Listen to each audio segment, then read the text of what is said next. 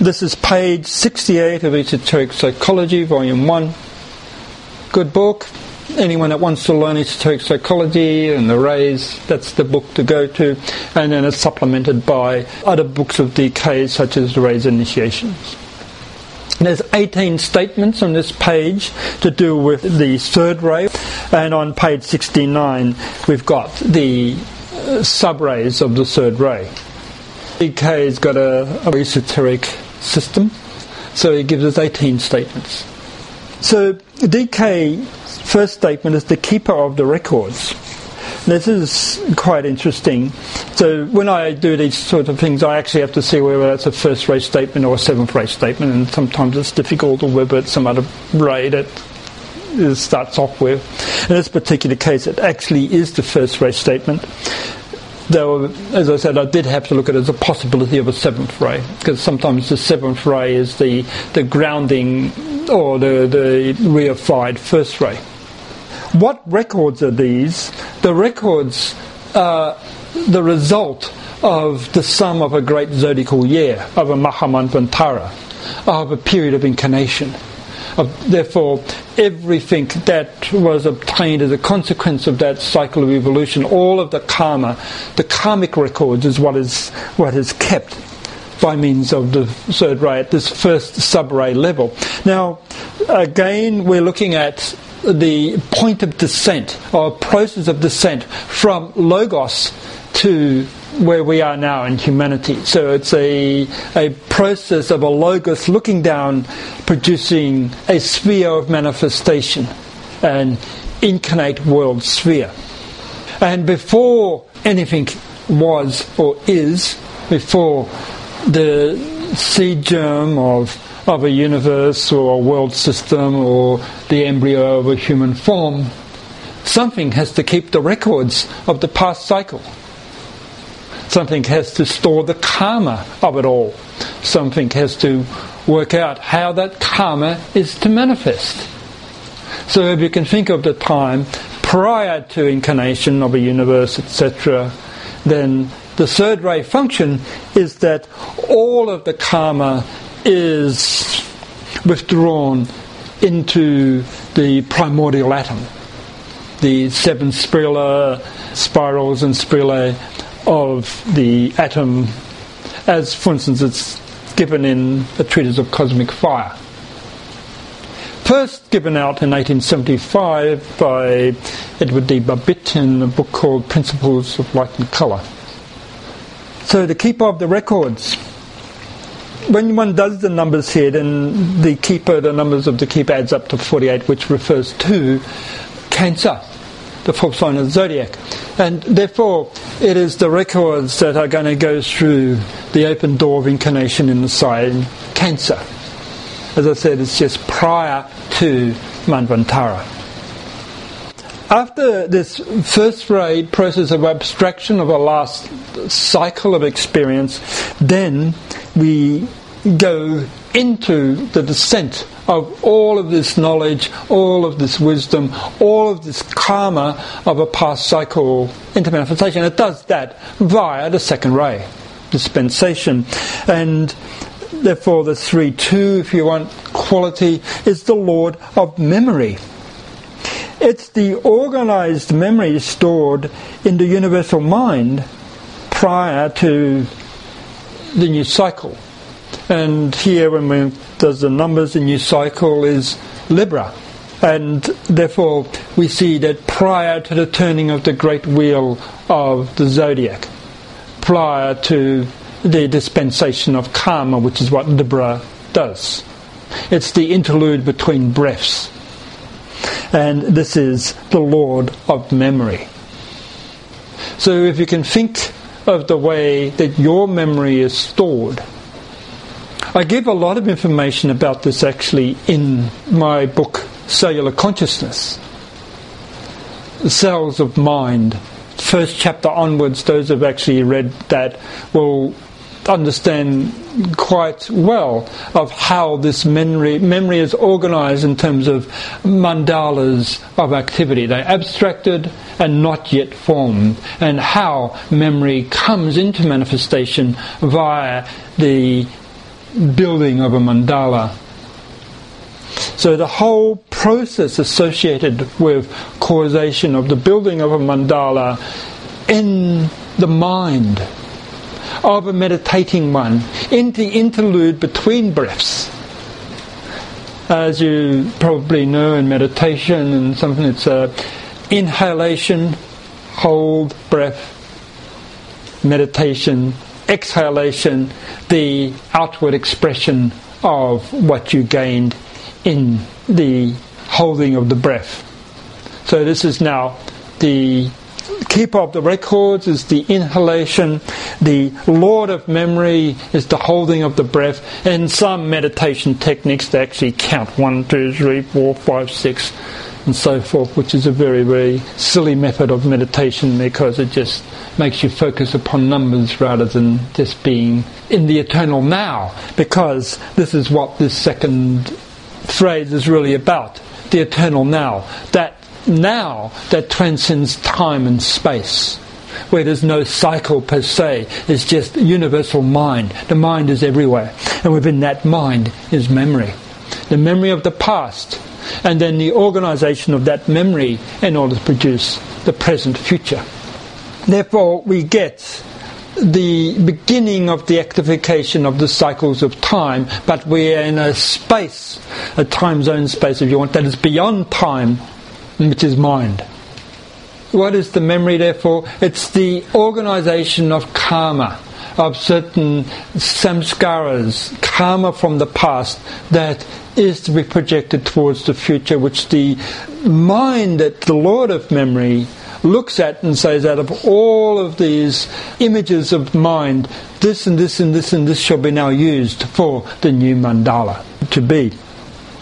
So that's the second sub-ray aspect of the third ray of a logos in the process of descent. Now, the third sub-ray of this particular dispensation of the third ray of this logos is the unifier of the lower four. So here we now have the starting of the activity of the new Mahamanvantara. The lower four is the personality structure. We call it the physical body, the ethric body, the astral body, and the mental body, the mind. It's the periodical vehicle, it's the samsara, it's that which is incarnated into. And so the third sub-ray of the third ray organizes and brings together all of the functions of the lower four so that it can be a corporal form. If you think something like of what happens in the womb of a mother as the fetus is being formed, that's this third sub-ray aspect of the third ray. It does this with mathematical exactitude. It's its activity. Everything happens in accordance with the sequence of the plan of the memory. And you can see, once that seed, the male seed, has been united with the ovum, from then onwards, everything happens according to the genetics, according to the energy that's set into motion, until eventually the child comes out of the womb. It's all pre-planned, and every force within the womb is being preconditioned to produce that child once the seed has been implanted. That whole preconditioning process is the third sub-ray of the third ray, the unifier of the lower four. It integrates it so the birth can happen. The form so that the birth can happen. It brings together all the scattered elements of the past cycles in terms of the new world sphere.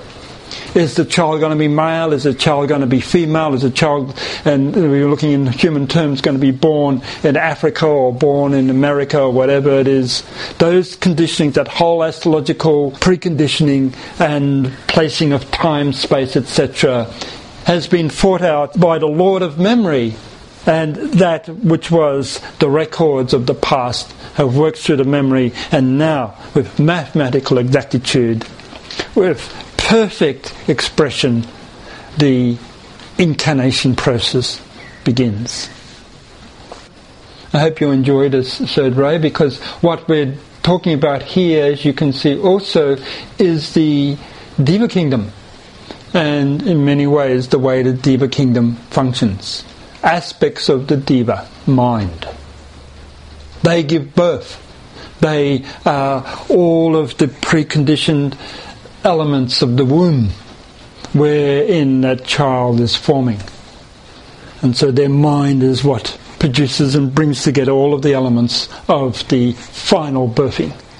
You can see it means that the future has to be worked out of what is the result of the initial seed thought, the building of the mandala. The fourth sub-ray of the third ray relates to incarnating into ethric space, into the chakra system, is described here as the interpreter of that which is seen. The interpreter is, of course, the mind itself, the mind of the Logos. What is it that is seen? The conditionings of the form. Now, when one goes into incarnation, if you think of yourselves, the soul that is producing your form within the womb of the mother is not just thinking of mummy dear.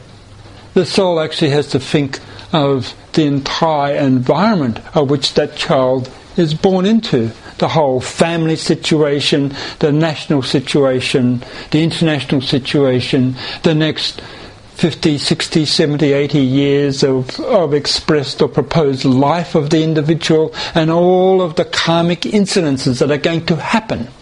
It all has to be pre-thought out. The goal has to be seen for what it is to be expressed. It's interesting, is it not, that all of the major incidents of your life have been worked out before you are incarnated, plus all the people you have to meet in proper sequence. The type of mind you're to develop, the type of ray equipment. It's an amazing aspect of the third ray to have all of that wisdom, is it not? This is the fourth sub-ray aspect. You can begin to understand part of the process of the work of the devas, what they have in their minds when they produce a world form or any other aspect of it. And when it comes to the masters of wisdom that embody this third ray, they're looking at the whole evolution of a civilization, and it all has to be pre-thought out long before that civilization comes into being, comes to be expressed. All of the factors. How does the Dark Brotherhood play? How is the forces of life going to respond to that? What is the expected outcome? What are the cosmic forces that to be brought and bear? How is the child going to respond to those energies, and so forth? How does the karma of the past cycle impinge upon the present with all the new conditionings? And as the etheric body is activated, all of this comes into play. And this is the interpreter of that which is seen, because what I've just described here is what is seen in the mind's eye. This is the appearance of samsara. And you've got to interpret it correctly if this particular stage of the creative process is to manifest. And you can see the entire theme of the third ray is creation, is the bringing of form of any manifestation. It can be, for instance, such as is now on your world religion. It can be a civilization, it can be a planetary sphere, a solar sphere, a whole cosmos. The process is the same and goes through these stages. It is the nature of the great mind working through the appearance of what in the book of Revelation is called the great beast, the number 666.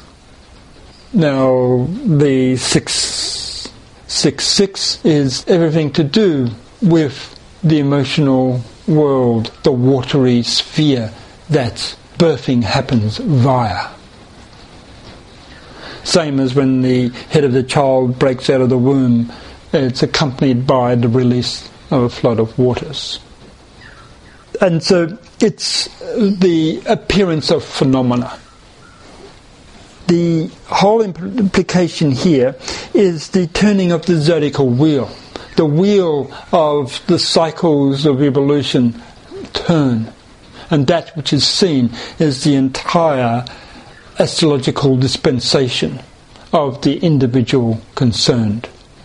Whether it's the sun travelling on its interstellar path, producing the precession of the equinoxes, or your own natal charts when it's correctly interpreted. All of this then is part of the awakening of the heart chakra. Now the fifth ray, or the fifth sub-ray, and this is the real element of the third ray, is the fires of mind, and he calls it the Lord of Balance. So the Lord of Balance is the activity of the mind that balances samsara with the initiation path and that awakens the enlightened mind. So the whole function of the awakening of consciousness is to produce this balance between samsara and shunyata. It is to, first of all, reside in samsara and gain knowledge, to gain the activity of the results of sense impression via samsaric activity, until through the process that's been taught in Buddhism that if you're attached to any of it, produces pain, and when you relinquish attachment to it, then you gain release from suffering, and therefore the methodology is the Noble Eightfold Path. All of this is this fifth ray, the production of the wisdom that is the balance between the extremes of enlightenment or liberation and samsara or repetitive death into form, and all of the misery and cycles of happiness and pain that you have in samsara. So it's a good way of looking at the mind that produces the initiation process. As it eventually says, this attachment to samsara produces too much pain. I shall relinquish attachment and aspire upwards to a higher domain. In my writings, both the I concept and cellular consciousness, this particular phase of balance is what I call the nexus between samsara and shunyata. And the whole process of enlightenment is to stand at that nexus, neither in samsara or in shunyata, and that is the balance. And that is what the third ray is endeavouring to achieve. And therefore we call this the awakened mind, the illumined mind, mind with a capital M. By the time this fifth stage of the creative process appears, manifests, therefore there is a balance of forces between cosmos and that form in which cosmos is incarnating through. And it takes the entire creative process, the entire turning of the wheels, again and again and again and again and again, until samsara produces its fruit. So the sixth sub-ray of the third ray is called the Divine Separator. It's an interesting concept here. What is it that separates? The astral plane stands between mind, which is where the Lord of Balance is, and the physical. Right? It's the separator. It's an energy field that separates the form, which is the illusion, samsara proper, and the mind, so that the mind can know the form, come to know itself. So the producer of the astral plane, which separates the zone of the 777 incarnations from the domain of mind, and capital M for enlightened mind. So the Divine Separator is this repetitive incarnation through the watery sphere, producing therefore this sixth ray or sixth ray dispensation of emotions that you all know so much about, and the associated glamour which separates you from the kingdom of God and separates the kingdom of God from samsara. And we all quite well know the battles that you go through to overcome this zone of separation, the sixth sub-ray of the third ray. And therefore, those that are on the sixth sub-ray line must work at the overcoming of this production of the veil of illusion associated with glamour, with maya, with the emotional world, in order to unite with that which is divinity. And therefore we give this term, or this quality, the energy of devotion. And devotion manifests high aspiration to unite with the concept of the Creator, the keeper of the records, the Lord of memory. Go back from whence it came. Now, the seventh sub-ray on this path of descent is called the Discriminating Essential Life. And it is the embodiment of mind that discriminates the vicissitudes of what karma needs to manifest and to sustain samsara. We have here, with regards to the concept of ritual, of cycles of magic, you discriminate. This is alchemy now in the process of manifestation. What is it that produces the essential life? What is it that is the form that must be left behind or transmuted, consubstantiated with divinity, transformed, consubstantiated, transmuted into the Philosopher's Stone? And the symbolic number is the number 777, the magical invocation working with devas to distill the essential life, or the essential knowledge, the essential teaching out of the whole morass of information that exists on the physical plane in samsara. And all of you have worked through the seventh sub-ray of the third ray in order to come here. You've said, well, these teachings are the distillation or the essential life of all the other teachings out there. There's nothing better, and you compare, and through comparing you work your own internal alchemy and say, this is the right path, these are the highest teachings, this is the essential life that leads to divinity, and this is the seventh sub-ray of the third ray and the way it manifests. The discriminating essential life.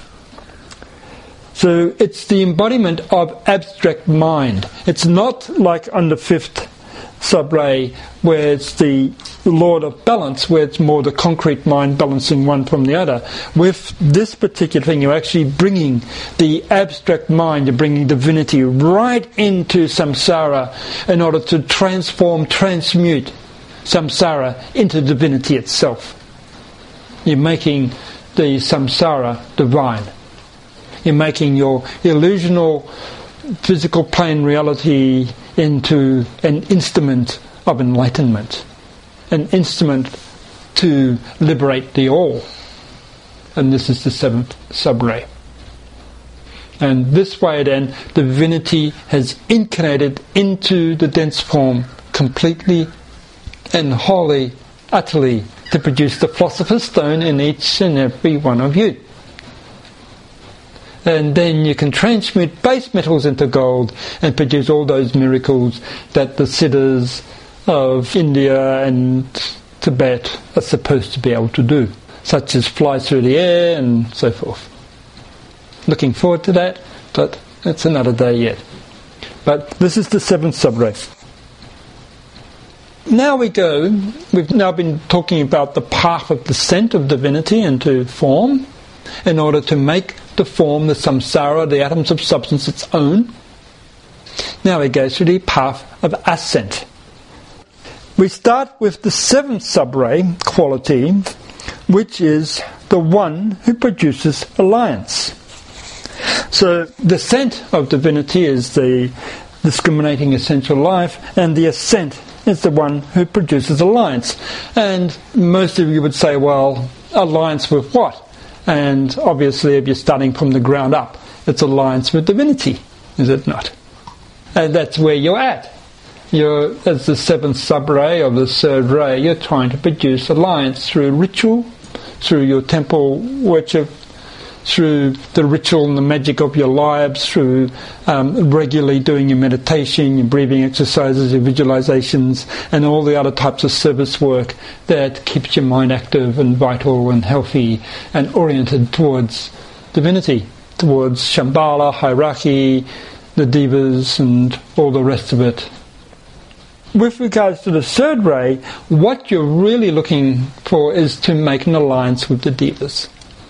The one who produces alliance is the ability to work on the physical plane, to recognize and acknowledge the deva law, of which is the substance that your bodies have appropriated with, your minds as deva. So you make an alliance consciously with them and with their law, L-O-R-E and L-A-W, the law of karma, and you ascend upwards through conscious cooperation with the deva life that is all, the Great Mother. This is a Taurian function, the awakening of the all-seeing eye. That's what alliance produces. Now the 6th sub-ray of the 3rd ray on the path of ascent is the 3-sided triangle. By now you know that the 6th sub-ray or the 6th ray relates to the astral plane, and the astral plane here is no longer a field of glamour, a field of the emotions, a field of attachment to objects of the senses and produces all your astral hells and astral heavens, but it's just simply a field of energy that produces alliance between manas, the mind, and the form. It produces alliance between the Deva kingdom and the human kingdom. And so you use the energy field of the emotional body. Once the emotional body has been cleared of all its attachments, its glamour fields, its illusional forms, its desires, and just simply as a body of energy. A body of energy that is utilized rightly towards higher attachment. Alliance with Shambhala, alliance with hierarchy, alliance with the beloved. We can talk in terms of the great poets and the way they speak of the beloved and do some beautiful creative imagery here with regards to this particular 3-sided triangle of the 6th sub-ray of the 3rd ray on the path of ascent.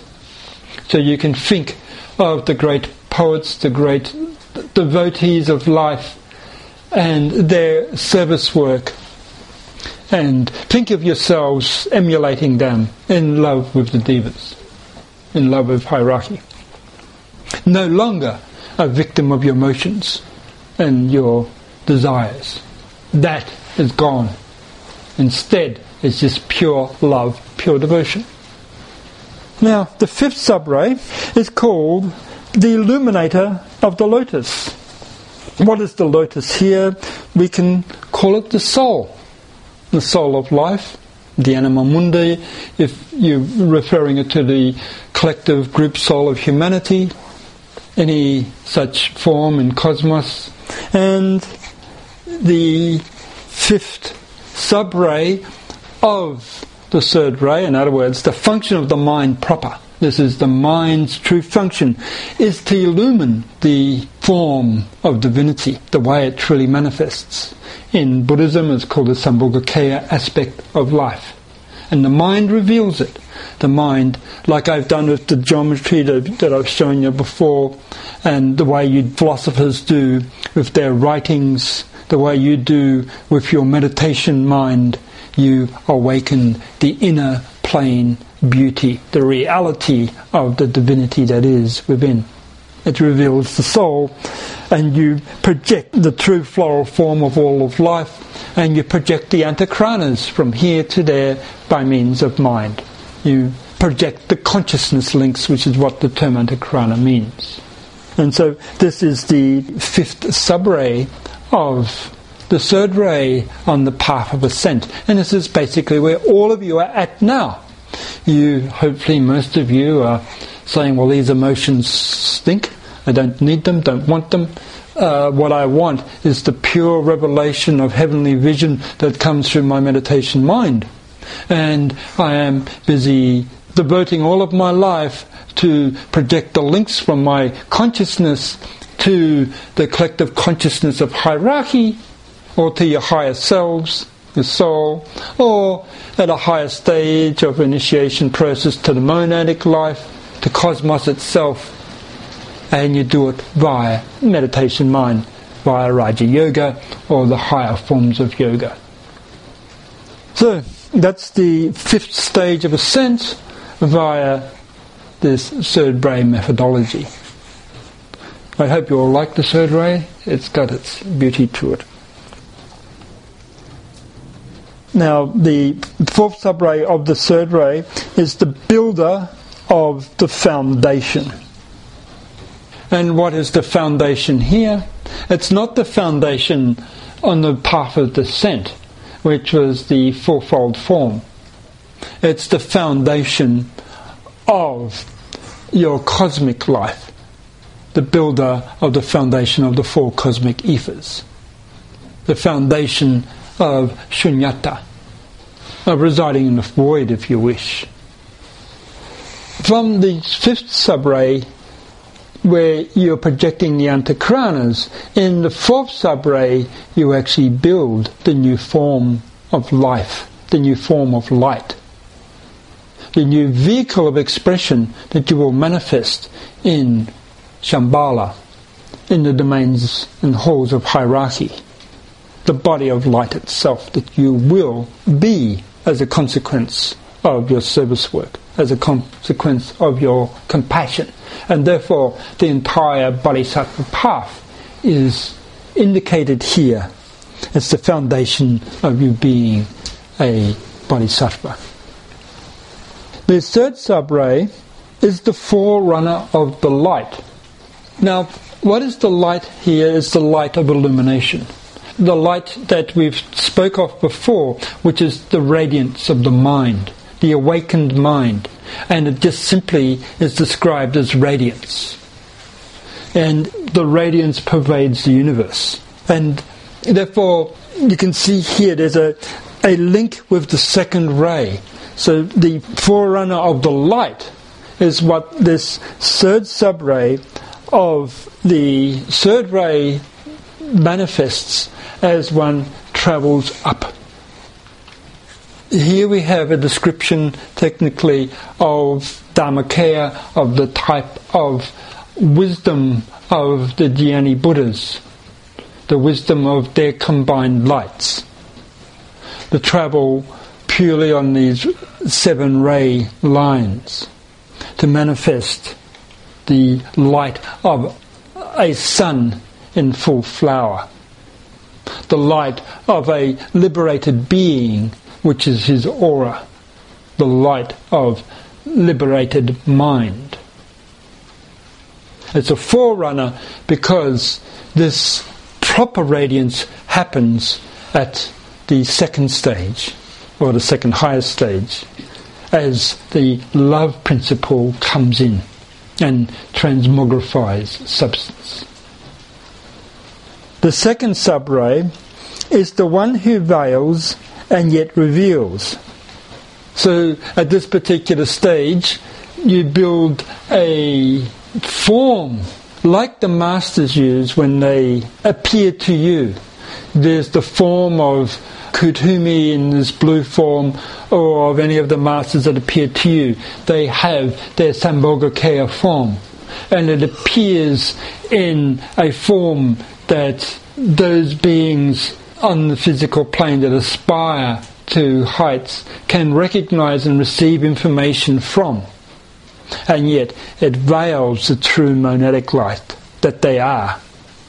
So at this particular stage, you build a new body of light, a new persona that is the expression of the gained wisdom and love according to the ray line that you are travelling on. And so this new persona is built as an enlightened being. It veils and yet reveals. It speaks and yet what it veils is far greater than what you see when you talk to one of the masters or when you receive the impressions from them. Or any other form, such as the incarnation of a solar lord or a planetary logos. They build this form which you can see on the inner realms, but it veils much more than is shown to you. And all enlightened beings travel through such a body of light into cosmos.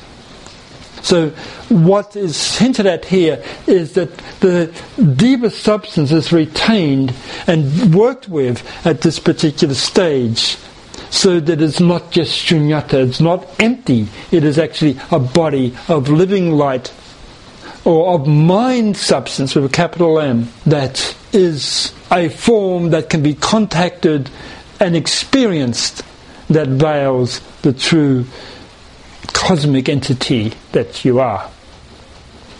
The first sub-ray brings us back to where we are when we started in the whole thing. There we were given the keeper of the records, and here we've got the dispenser of time. The keeper of the records dispenses time. So when you get to the highest level, this is the Airy level of the third ray, then we have one who has absorbed everything into a point of light that is monadic. It's oneness.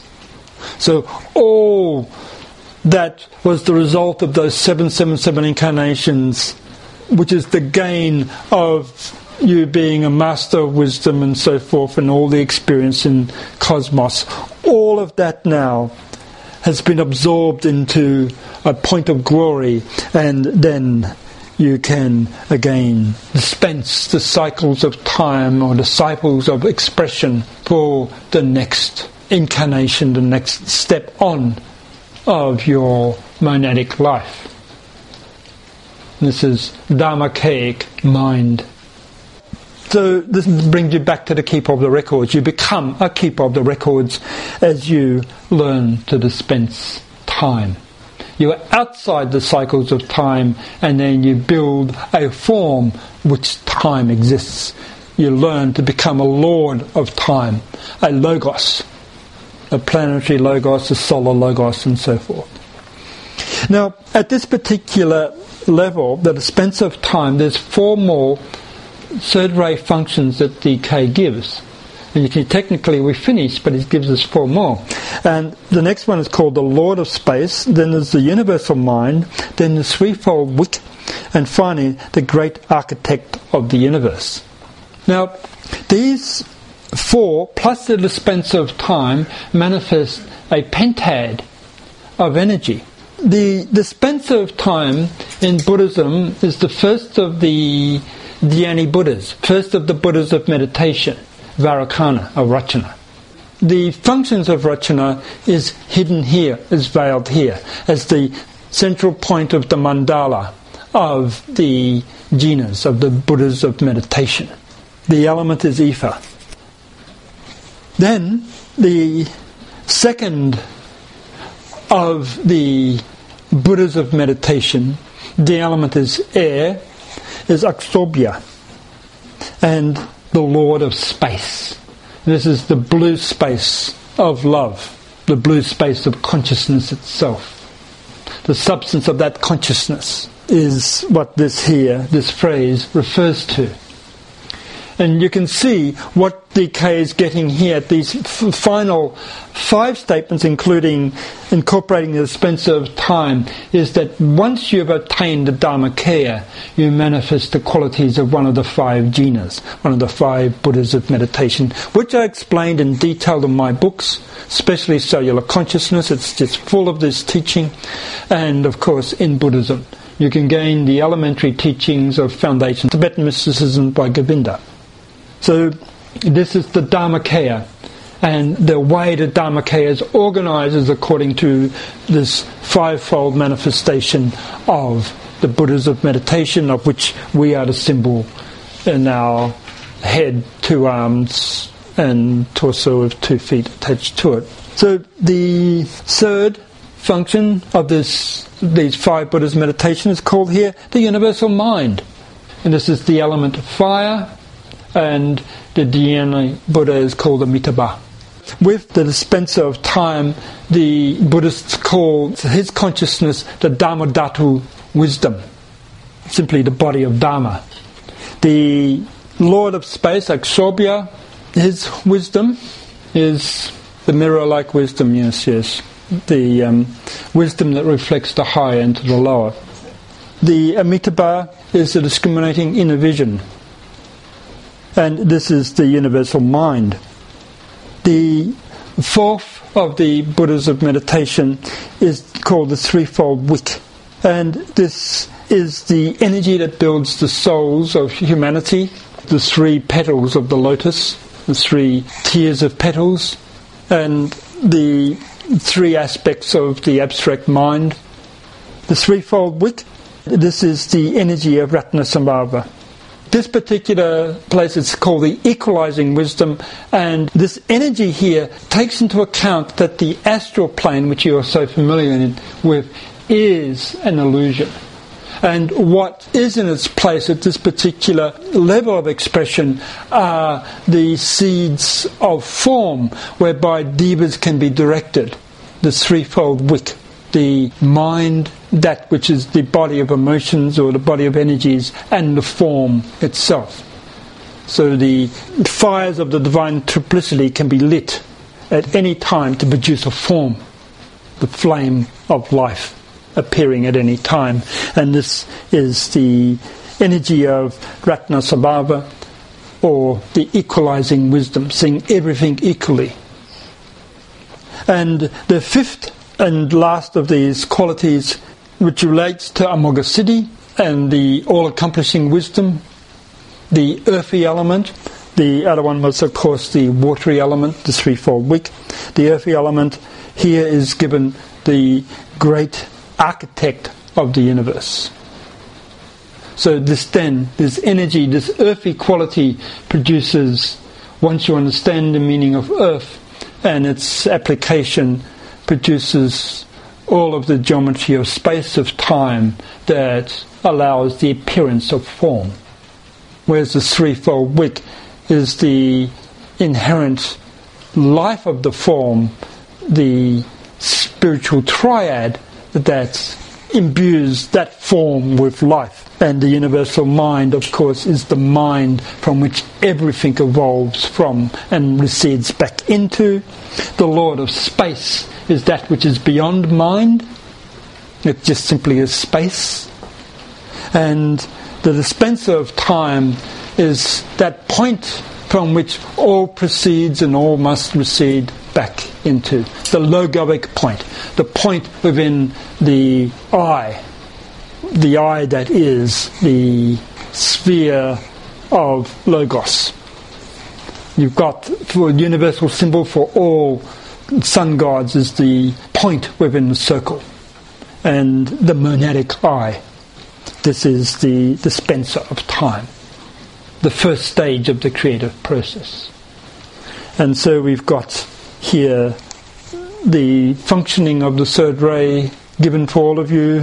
Hopefully some of you can build on it if you wish. The 5 Buddhas of wisdom. And so you actually have to look at them in terms of a mandala with the Dispenser of Time at the very centre. And then there's a north, south, east, west polarization as given in the Tibetan books and in my writings. and then you have to place the Dhyani Buddhas and these functions within that particular mandala. So that's the proper way of doing it, because it's actually the nature of the manifestation of an enlightened mind on the planes of enlightenment. In a sense, a horizontal mandala. That's right. It stays on Dharmakaya. It stays on the plane Atma. That's the lowest point of descent of this particular mandala. There's 5 chakras of the Buddhist system, so the entire Buddhist philosophy is woven into this. Then the manifests five chakras into form to produce the phenomena of all that is. This philosophy is given in great detail in my book, Cellular Consciousness, with some of it in I Concept. It seemed on a very abstract level reflective of the creative function of the third ray. A lot of what you were talking about was kind of cosmogenesis in a sense, or building of universes. Well, that's what the third ray is all about. And remember, these first 3 rays, the first, second and third rays, are actually quite difficult to understand because they're abstracted. Whereas the rays of mind, the third ray down, is easier to understand because they more relate to form. The third ray is the ray of the builder of the Deva kingdom, of Brahma in the Hindu philosophy, and of course the second ray is Vishnu or Krishna, and the first ray is Shiva. So you've got the creator in Brahma, the preserver in Vishnu, and then the destroyer in Shiva. All the rays come into manifestation and come out of manifestation. So these particular statements are all related to that, the way that the rays manifest in and out of space. Can it be applied, therefore, in relationship to a monad being born into a system like this, in a sense like a monad coming into incarnation? Is that what it's describing? Because there's so many levels and facets. Well, yeah, that can be also described as that. You can take whatever level you wish and then use these statements to apply it. As above, so below. Yeah, that which is within is also without. So you can go at all these levels. And I was mentioning there's a logos, monad, soul, form. But on the whole, in this particular state, let us start with the concept of logos descending and form ascending.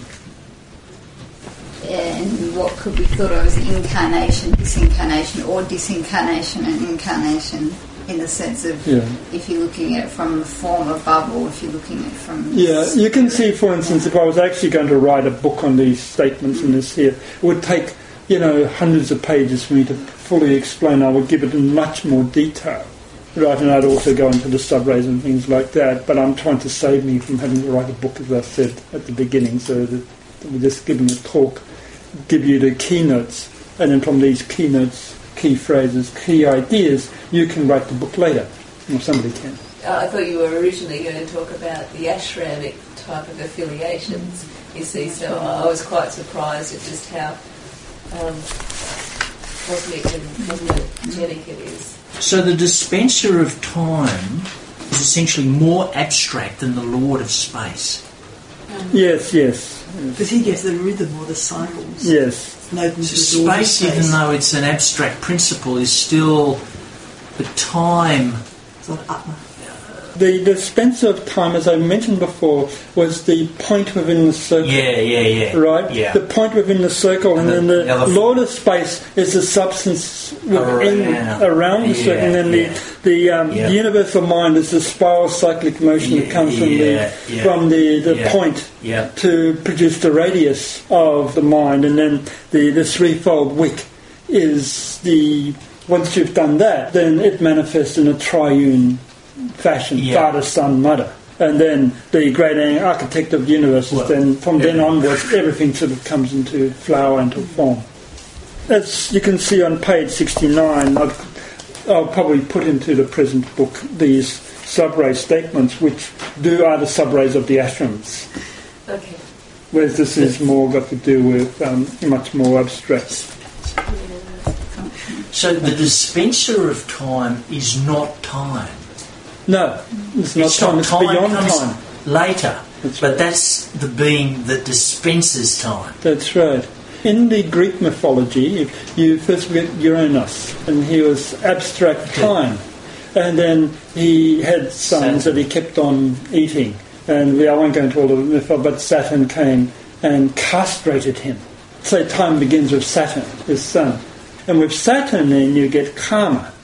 The karma is the castration of the abstract principle, which is universal. It limits that abstraction to finite cycles of expression.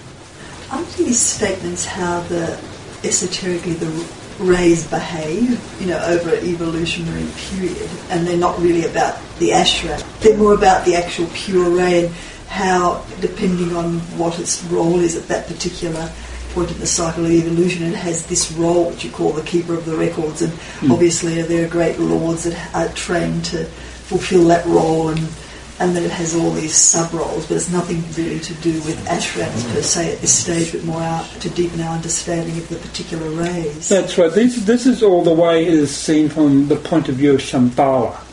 Right, it's Shambhalic sort of perception. And DK was obviously reading a Shambhalic book, and he was just translating into English what would have been ancient Zenza or something like that, and symbolic. On the inner realms. Yeah. Would you say each of these sub-rays, these aspects of the way these broader rays, could they be considered as a diva, or would you better consider them as a lord of transmuted consciousness in the sense of human? The vehicle of the rays is the diva, and the light body of the ray is the human.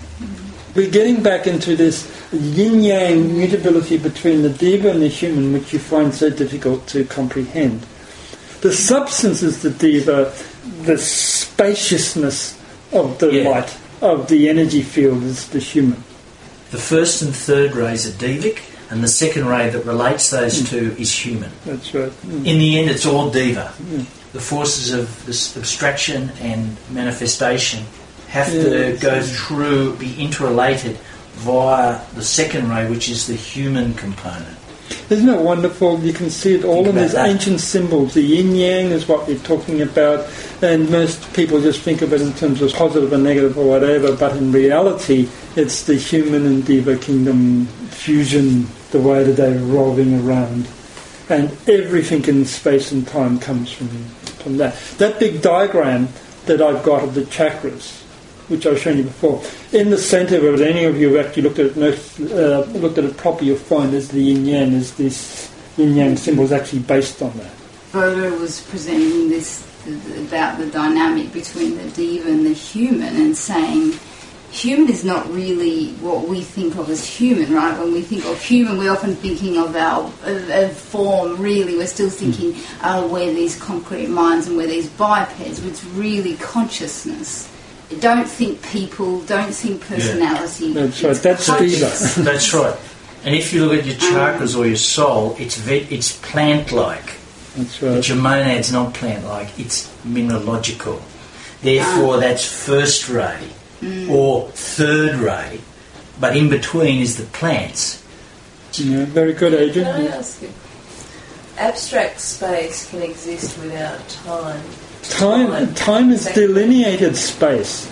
Time is cyclic space. Space that has been... This is the castration of Uranus by Saturn, right? Yeah. Basically what he has is a scythe, a sickle. But this is what the Druids also do when they gather a mistletoe. Now this particular sickle is the Earth-Moon relationship. It's actually a geometrical principle we could go into when you do the geometry of it, but it's the Earth-Moon relationship that segregates a portion of abstract space into finite cycles of expression.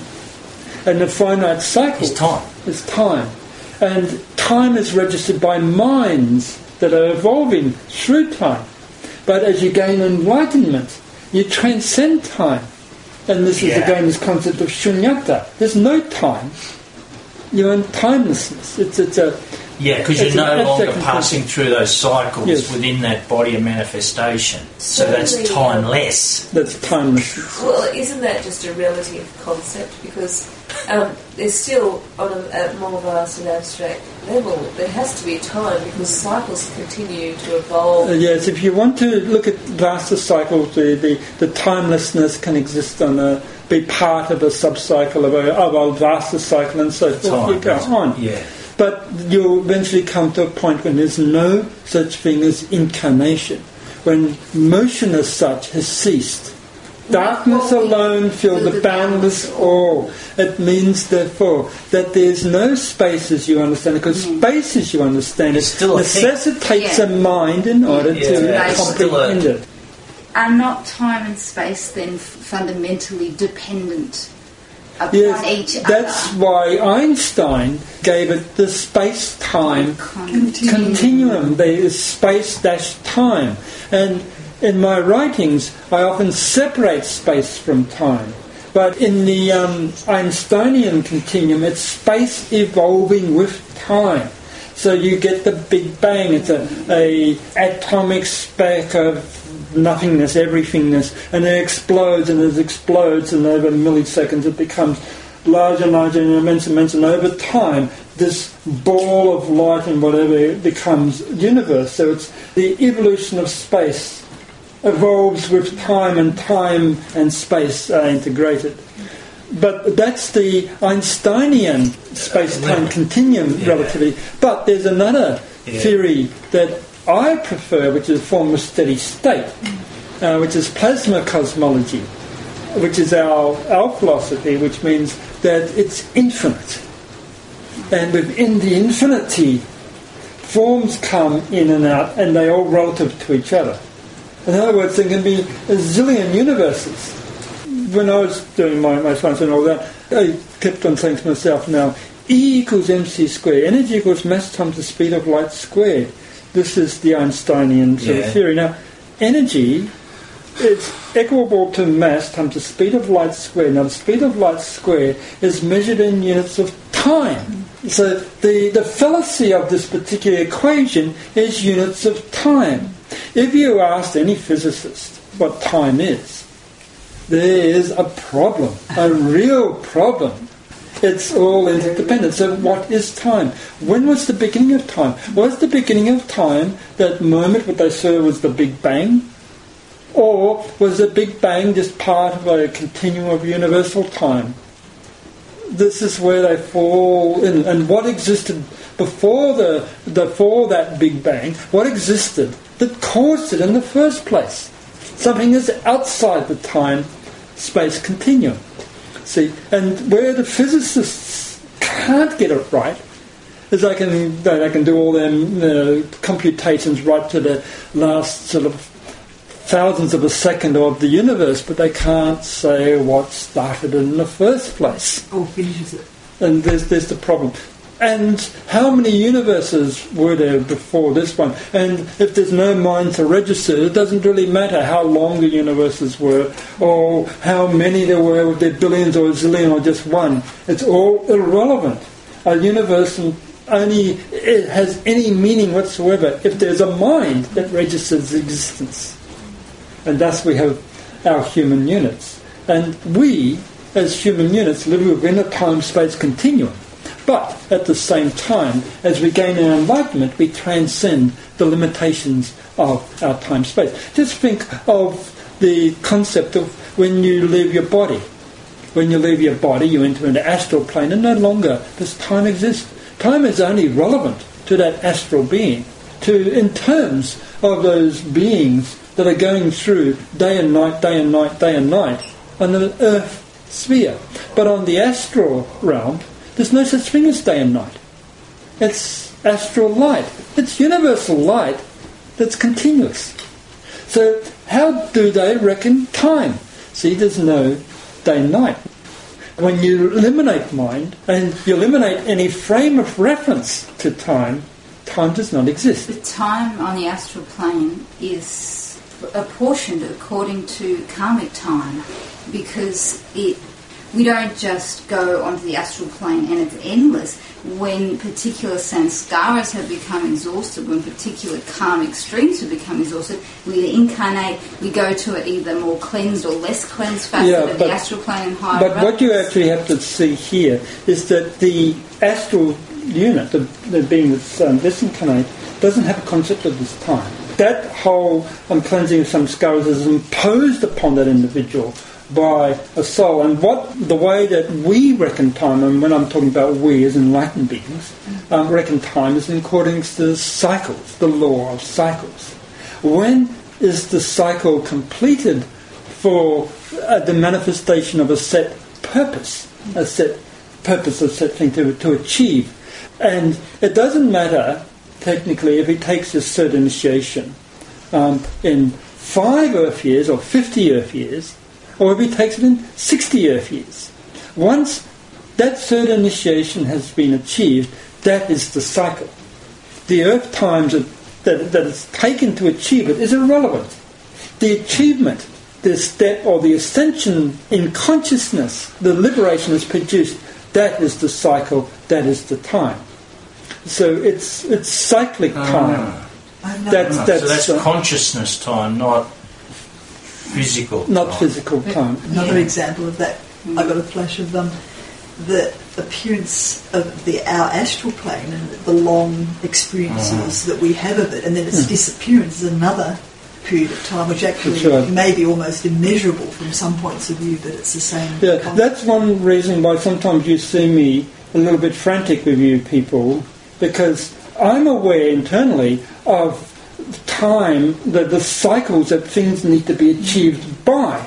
And if things haven't been achieved by that time, you may see me screaming a little bit, because once that cycle is completed, it's not going to be repeated. Not necessary until your next life or the life after. And matter of fact, some cycles repeat in this life, that the last time they manifest was in Atlantis. Well, that was why I was a bit perplexed by your statement about that Earth time in relationship to, let's say, energetic achievements is distinct or separate, whereas there's an interrelationship, because Earth time is also governed by karma and is also reflective of abstract cycles. Yes, that both is. But see, the karma manifests according to the law of cycles. And it's the law of the cyclic time, which is the real. Earth time is also cyclic time, but it has its diurnal cycles, etc., its rhythms that are different to the cycles of the manifestation of consciousness. But it's a form of a cyclic time, but it's mathematically exact. This Earth time has its maths behind it, and our scientists can compute this with great accuracy. But even so, the cycles of day and night is not actually static. It's actually changing all the time. It's 25.24 something other. Days do change themselves according to cosmic events and things like that. Because it's based on the substance of the Earth itself, what's happening to the Moon, and there's not an absolute reckoning of Earth time per se, but they can measure it with great accuracy. So no body of manifestation, no physical thing, technically exists unless there's a mind observing it. Yes. It doesn't exist for all practical purposes to that mind. That's Yogicarian. That's purely Yogicarian. But could it still exist in absolute terms without a mind? But it can't, because there's a mind that's created that. It's a mind that's created it. It is still connected to that. It can only have an appearance in phenomena when there's a mind that's observing it. The mind that's directing it. This goes back to did a branch in the forest fall? Yeah, that's right. If there was no one there to see it, well, it still did. Well, you can go into the forest and you can find the evidence of that branch having fallen. And we know that there's somebody walking around in Paris or Prague or New York right now, because your logical mind can say, yes, logically, we've got the evidence, blah, blah, blah, because of the sort of sister in Scotland, we've got the evidence that she's in Scotland. But in reality, her next door neighbour, we have no concept of it. To us, her next door neighbour, whatever he or she is doing, is irrelevant. It's not part of your space-time continuum. It's not part of your experiential zone until you meet that person. It could have a psychic effect, though. Oh, of course it could have. I mean, that's the old sort of teaching of the butterfly flying, and it's got a reverberation from the universe.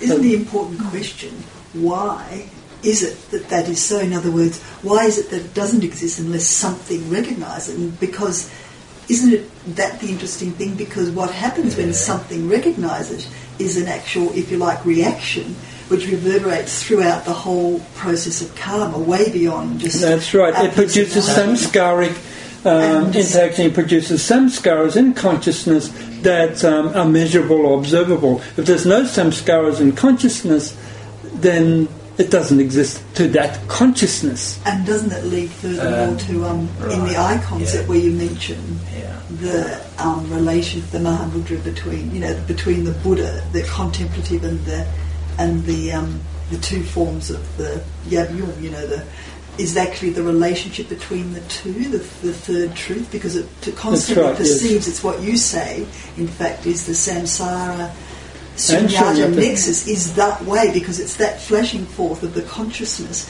which recognises that that is there at that point in time, which allows that to evolve, which allows every single point of evolution to continue one cog, and eventually results in the formation of the solar logos. Therefore, we only exist, and we're talking about we here in terms of humanity as a whole, including whoever's in New York and whatever they're doing and wherever else they are, because there's what we call the mind of God that holds it all in sway, all in that being's consciousness.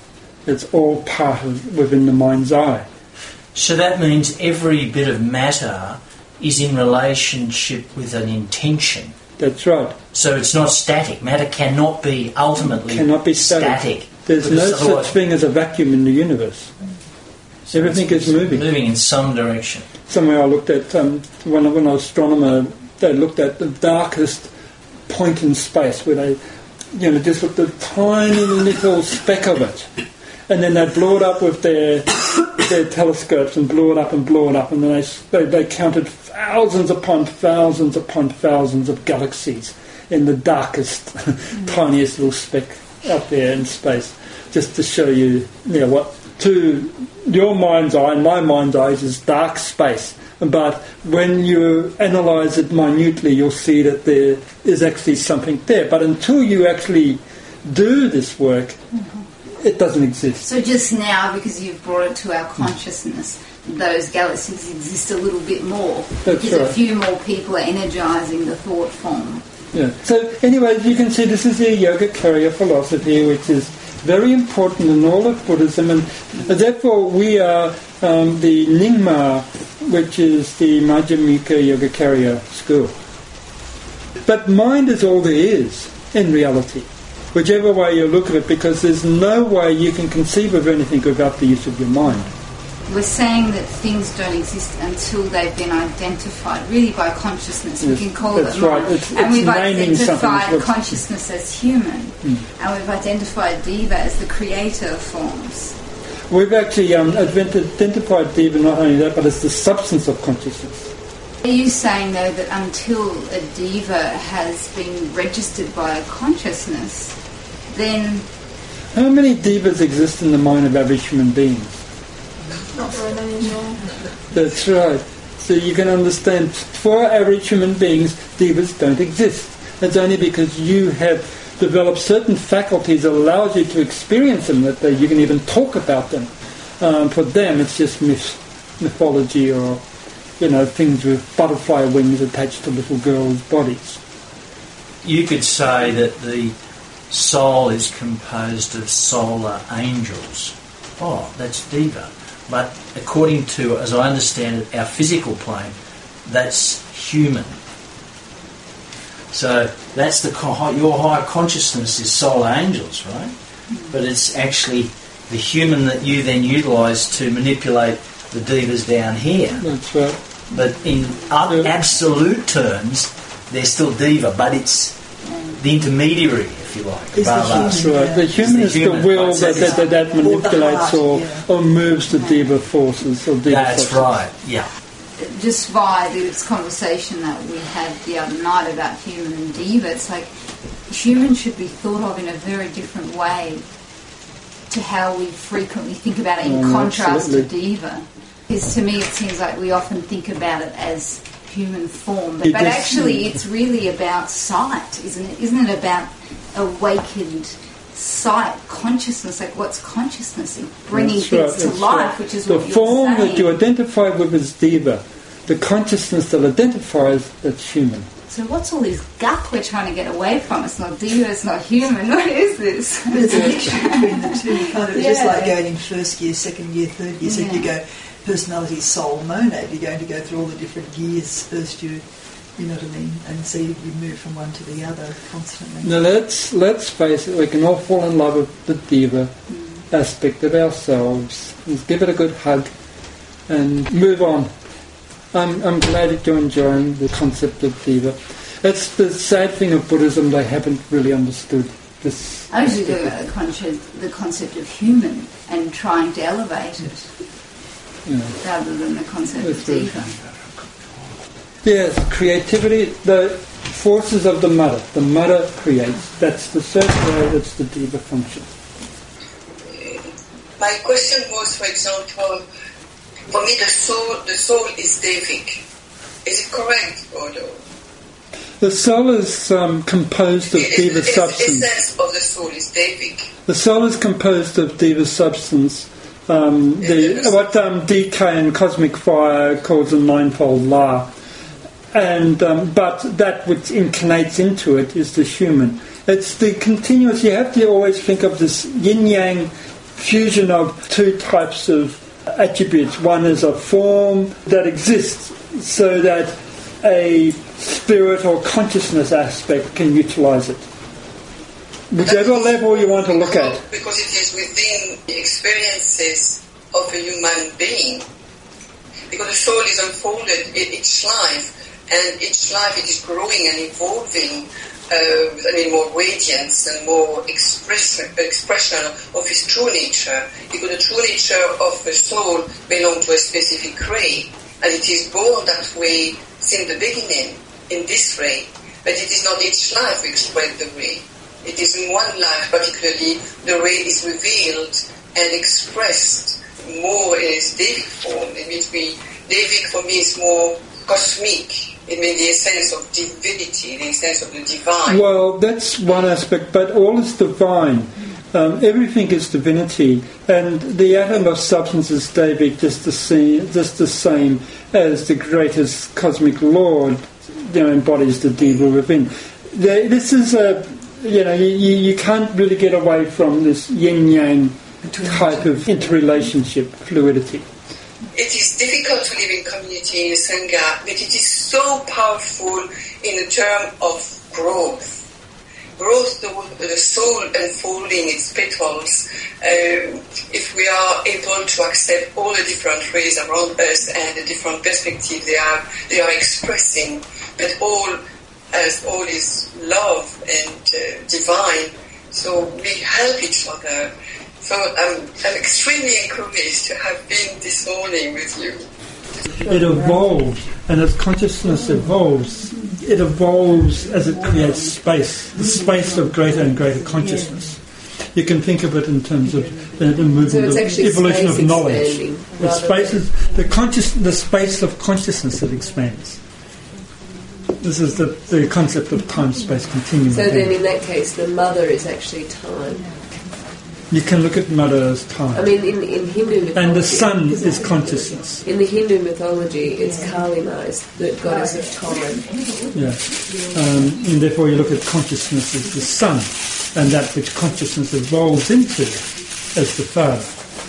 It's, that which abstracts consciousness out of time-space considerations altogether. Into the next cycle. Into the next cycle, that's right. Yeah. But you can see that quite clearly. The mind expands, the space of the mind expands as you gain more and more knowledge about things. Every time there's another experience, the space of the mind expands to incorporate that experience. Because I was just going back to your original diagram, the point which is the father, the circumference, which is the mother, and the child is the spiral. The child is the spiral. So yes. That's why I'm asking, is it time? Because it's actually the process of arriving. But I mean, you look at when you look at that cycle spiral, time. then you're looking at space-time continuum. Yeah, okay. And then you can see when you look at my book, which you've done the diagram of, in the meditation book, where you've got the spiral of space going through that symbol of phi, if you know the Greek letter phi, and it moves in that way to produce the movement of space. And you've done the diagram, you know it, the space-time. And that's actually a nadi flow. And each nadi is arranged in accordance to the quality of the 5 dhyani Buddhas. So I guess I'm sort of wondering also, are they interchangeable? Because what's interchangeable? Well, these two defining attributes, because in one sense the womb is the space, the mother is the space. No, the womb is that entire circle in which that space-time continuum is evolving through. Okay. Or more correctly, three-dimensional sphere with thinking three-dimensional. And there's a fourth-dimensional motion, as you know, which is the liberation of consciousness. It's the spiral that expands out of the circle. Well, and it's also right angles to itself. So it's and that's when the space-time continuum no longer has meaning. So in other words, you can't attribute necessarily space and time to two separate qualities of the triune aspects of deity, can you? No. Because it's more space-time. It's the space-time. second-ray quality attribute. Rather than space equals this and time equals that. Yeah.